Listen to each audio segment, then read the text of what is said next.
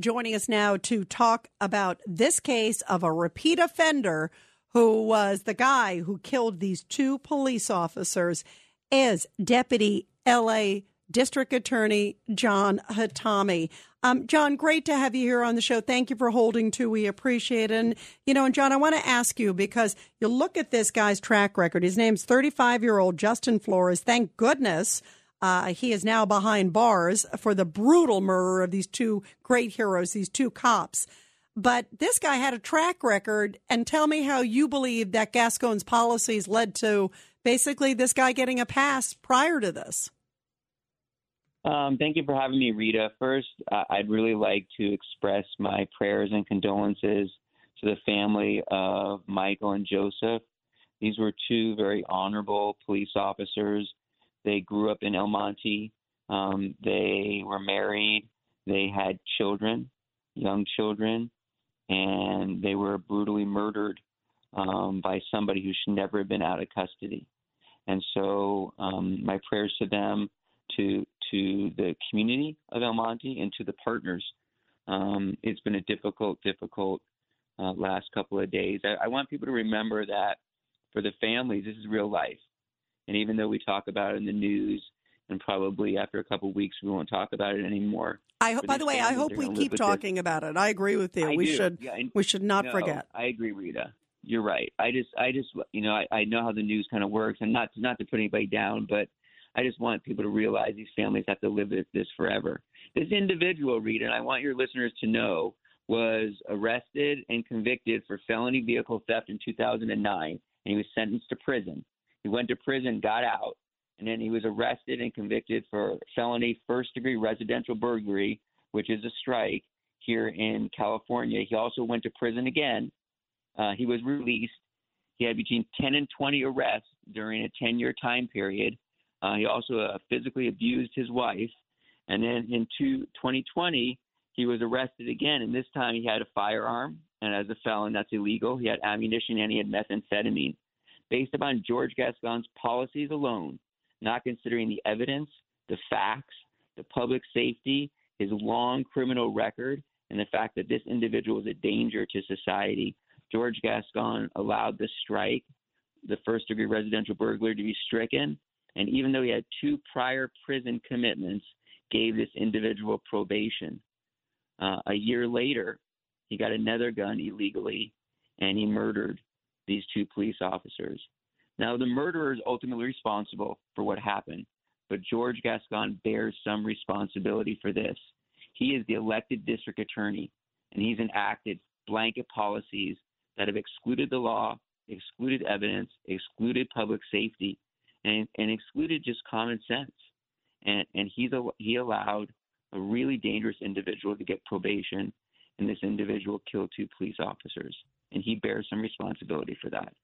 John, this is heartbreaking when you hear the background. And as someone who, here you are, you're still there in that office there and seeing it firsthand. We're so grateful that there are people like you who are defending and helping victims, most importantly, and making sure that these bad guys get off the streets, because it sounds like Gascon is not doing that, as are a number of other soft on crime DAs. But it's amazing. What does it take? I mean, you look at this track record of this guy and you look at the history, just as you brought up. There's that burglary in 2011. There's the, felony possession of a firearm and methamphetamines. It's like you just kind of keep going through the list. It's like, what is it going to take for these soft on crime DAs to get a wake up call finally? Because you know as well as anybody, it's this broken windows theory. These things happen and things get worse. And you can see he's building up, John.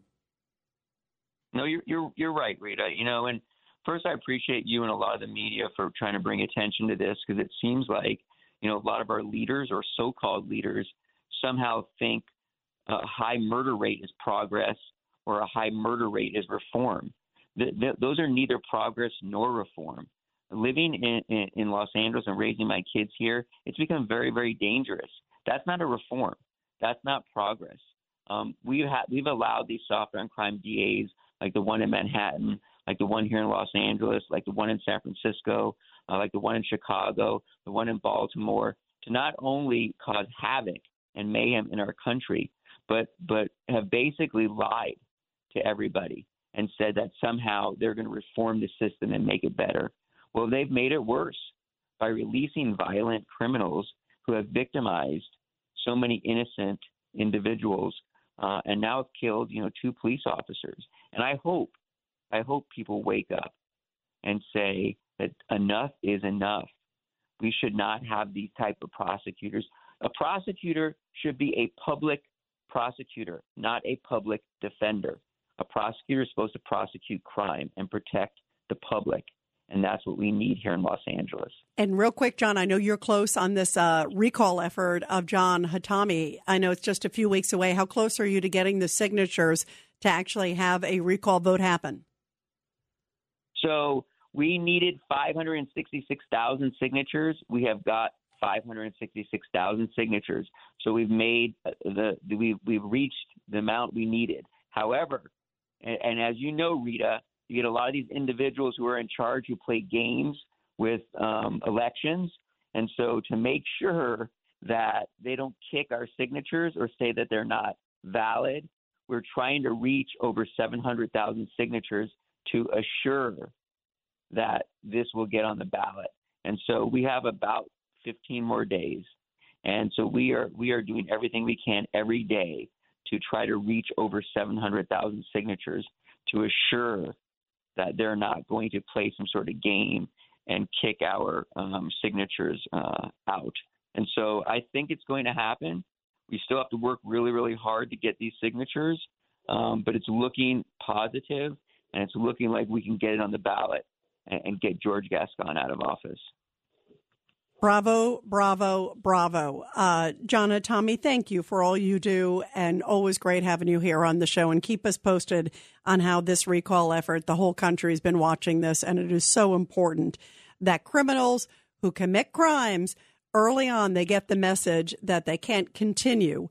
And, of course, this one right now, as we're looking, has such tragic, horrible circumstances. And just as you said so beautifully, our thoughts and prayers so much are with the families of these 2 police officers and really all officers, because it's such a close family. They're all family. And it's just heartbreaking to see. John Hatami, thank you very much. Great to have you here.